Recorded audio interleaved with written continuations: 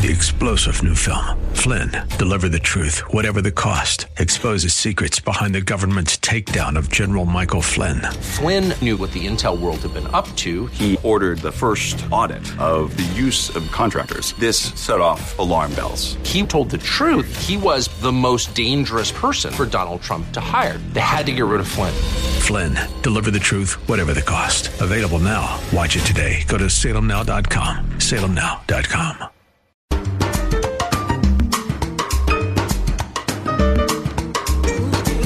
It's time for Counterculture.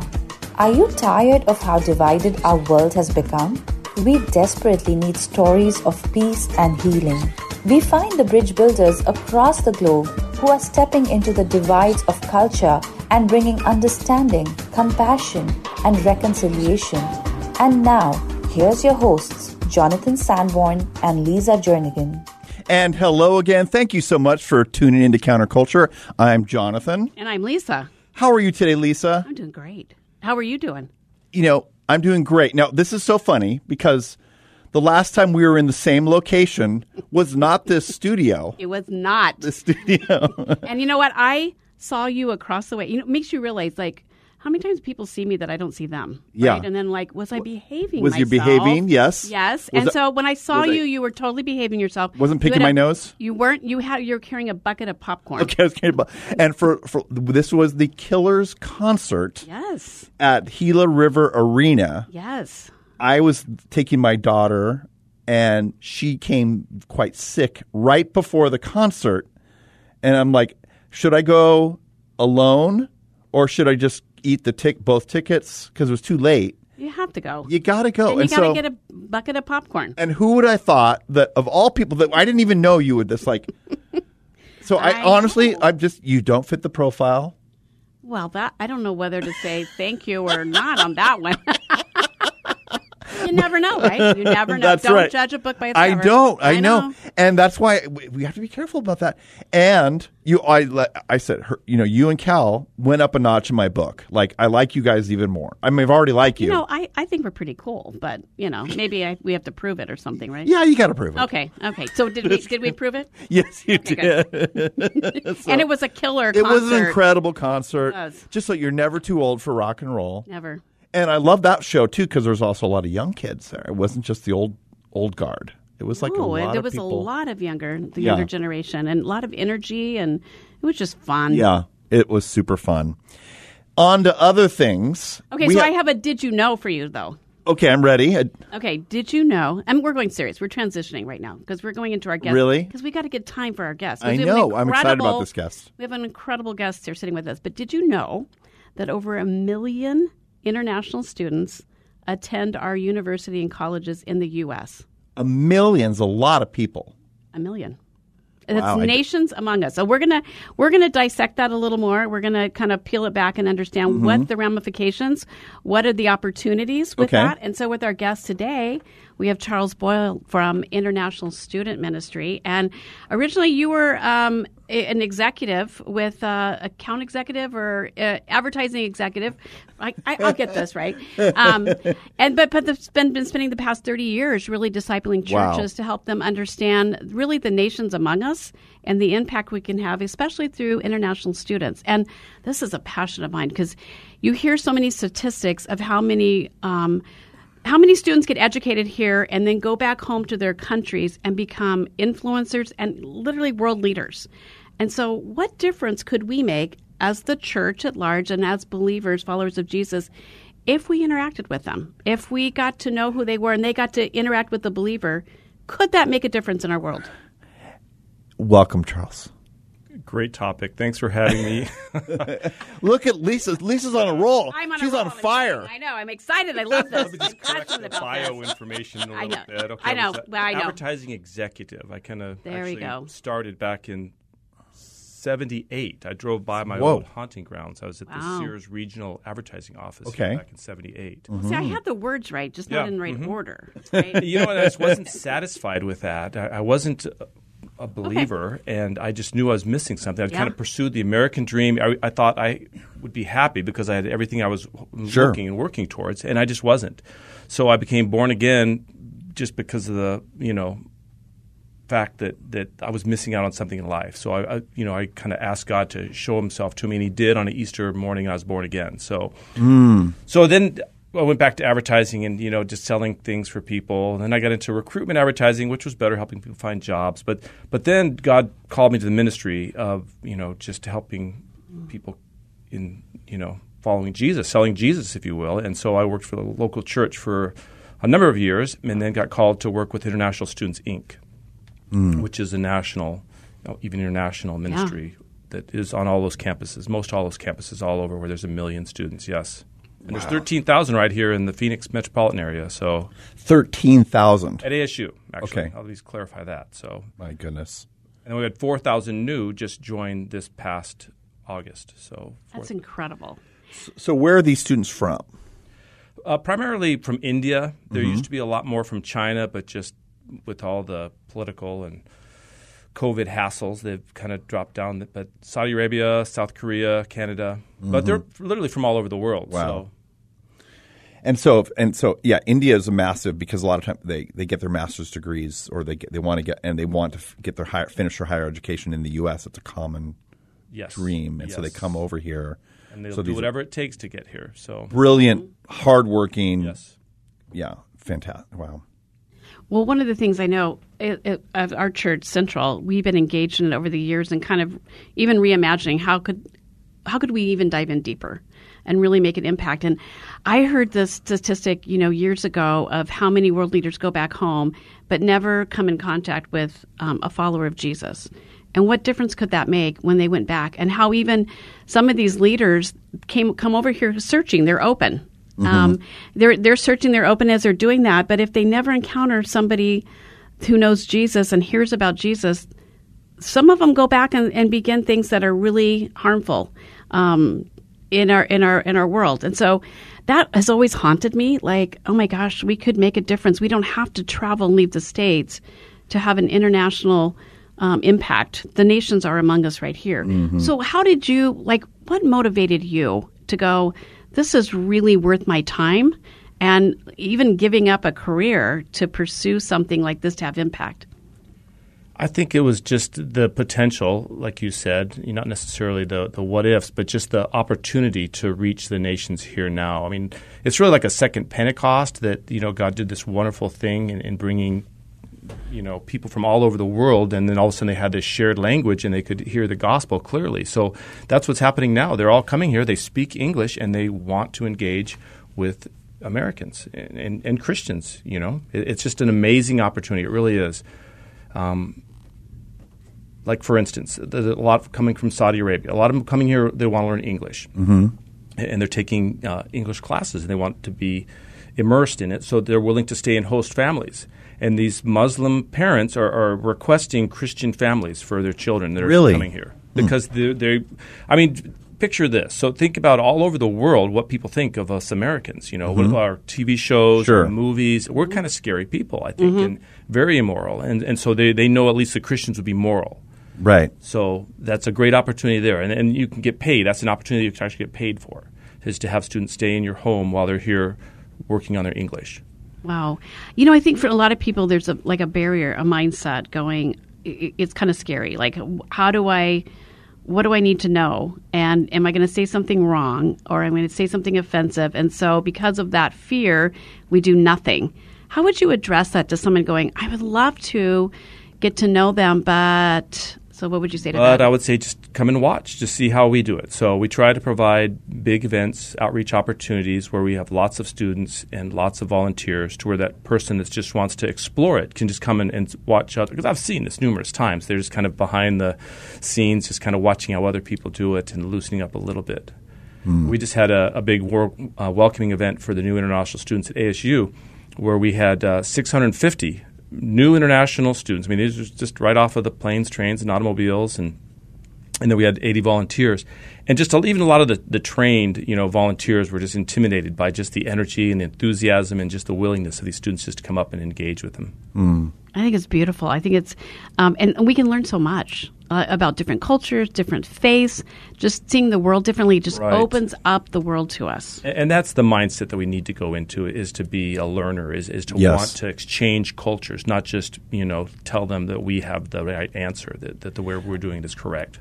I think the opportunity's there, but I think let's talk about the idea of what we could learn from this. And so I go back to an event because I was involved with international students for about 5 years, and we had a little picnic at a park and had my young daughter, little baby, and so there's an Iranian couple, no children, but she's holding my daughter, and this sense of warmth and endearment.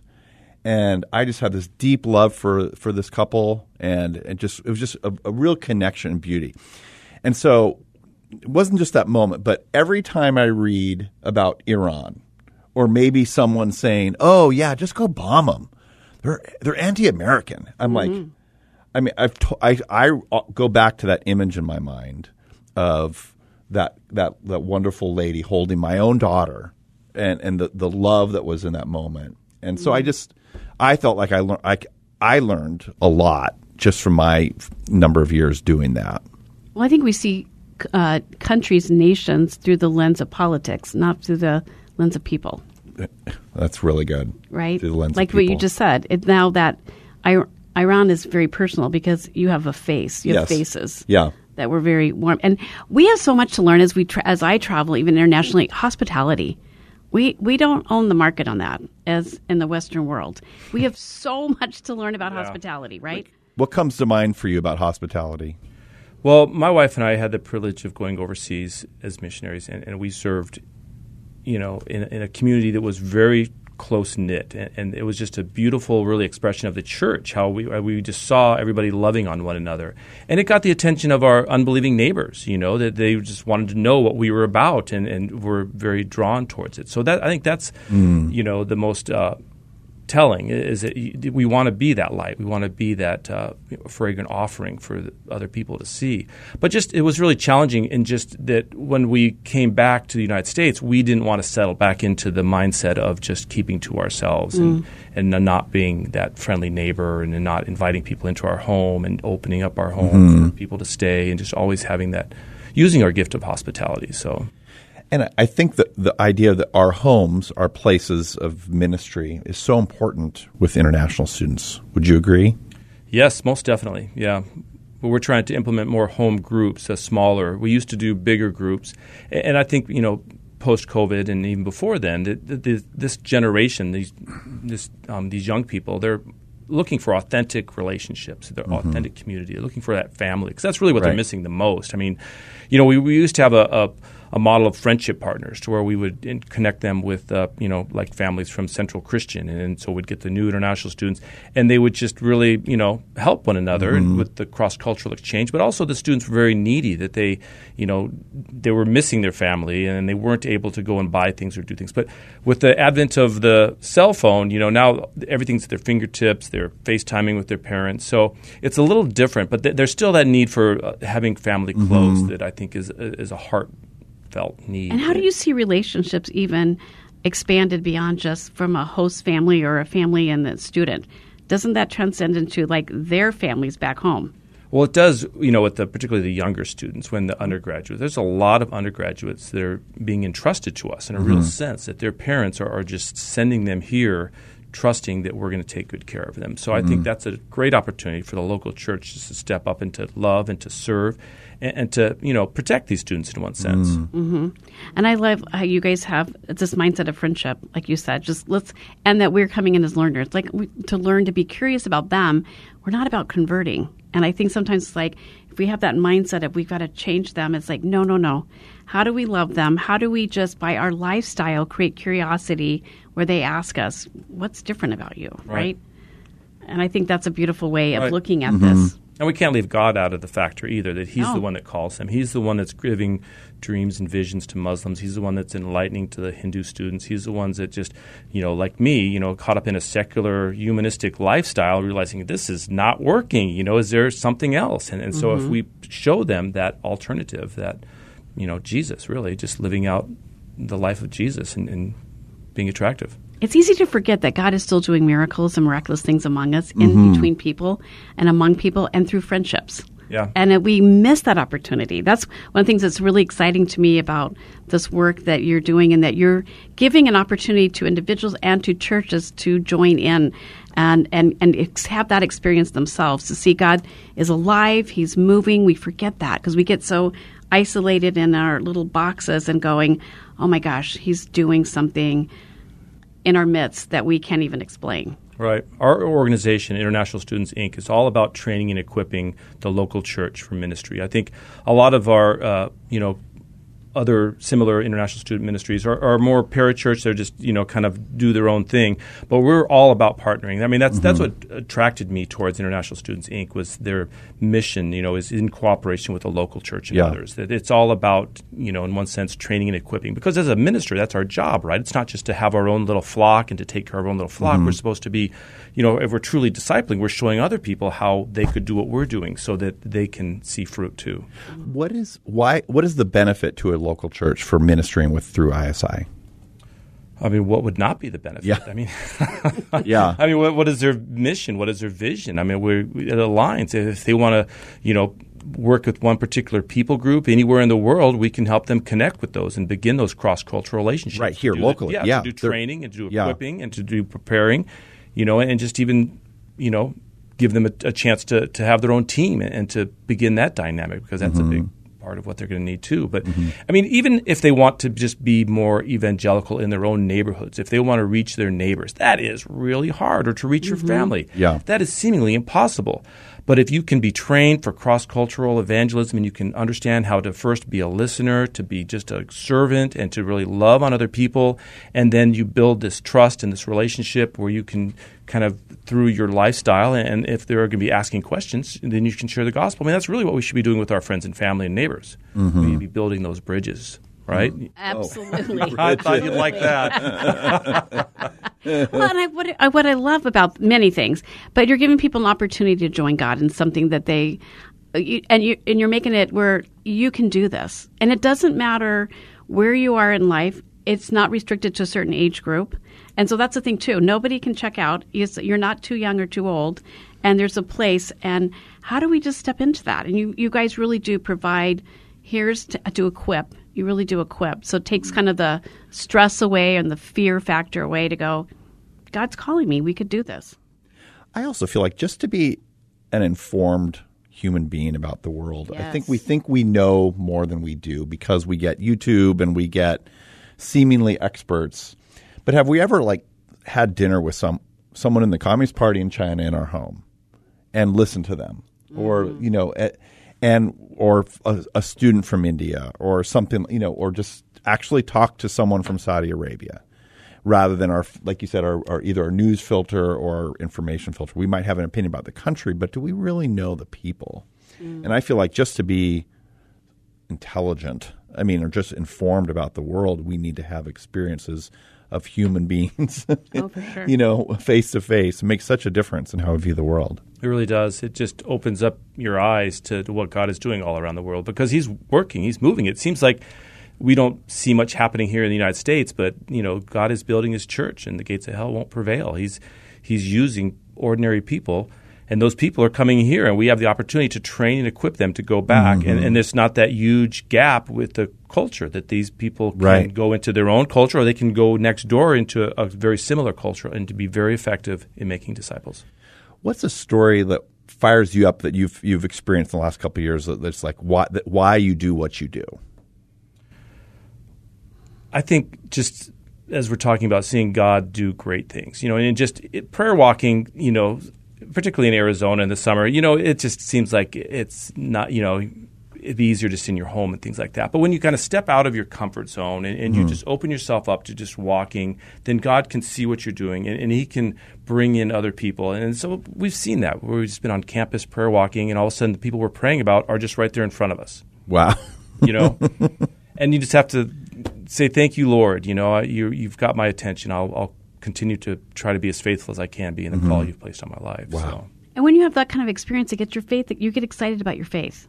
Right. Right? Then you're like, okay, God really is listening and with me in this. Because we tend to make our faith about our head so many times and about rules and things we should do or shouldn't do, instead of going, let's just enjoy life with God and enjoy the people He puts in front of us and the opportunities to just befriend and have relationships. Right. I also want to throw this out, just this idea, for maybe our listeners who are older on their journey and seniors even. If you're in that category, I can tell you this could be some of the most exciting years of ministry in your life. There is so many of these cultures where students come from have a deep respect and appreciation for people with gray hair and older, and they're far more willing to spend time and in friendship and relationship than I think even than American youth. Oh, students. For sure. Would you say that's true? You're absolutely right, Jonathan. Yeah, they do have that respect and that they honor the wisdom and experience that the older people have. So it's very rewarding, for people that we call it in their second career. Even it's just to become a volunteer or even become like ministry staff and just get your expenses paid for. There's lots of opportunities for people to join in reaching these students, 1 million all over the United States. Yeah. And there's just so many that are open for spiritual conversations. Unlike Americans, we kind of keep things compartmentalized. And we don't open that spiritual or that religious box. We think we're going to offend people, but that's not true of other cultures. That they're very open. They're very spiritual people.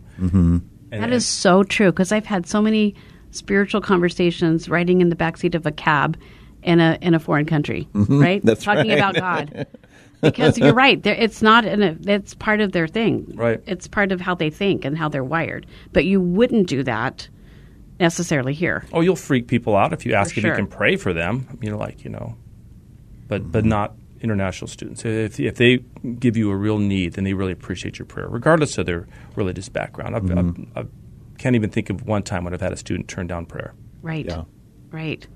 I think it's just a beautiful, again, an opportunity to really love the nations and love the world for God. And it makes it like we talked about the personal level, but as you befriend and as you start having these conversations, you realize we have so much more in common as human beings than all the differences. And we just tend to focus on the differences, whether it's politics, religion, culture, and we kind of stop there instead of going, now what's the heart of this person? And realize, like, as you talk to women going, we love our kids the same, Exactly. right? We want the same things for our kids, whether we're living over in the Middle East or we're living here. We want the best for our kids. And so how do we find that place? And that's where we begin, and that's where we go deeper. Yeah, really opening our hearts to allow somebody else in and to making ourselves transparent and letting them see, because if we go in with this idea that we're perfect and we have all the answers, then we're not going to build that relationship. We have so much more to gain than they do. And that's right. And can we just talk about food for a second? Like how awesome food is in relationship to working with international students. Can we just? I just wanted to throw that thought out here. You're right. No.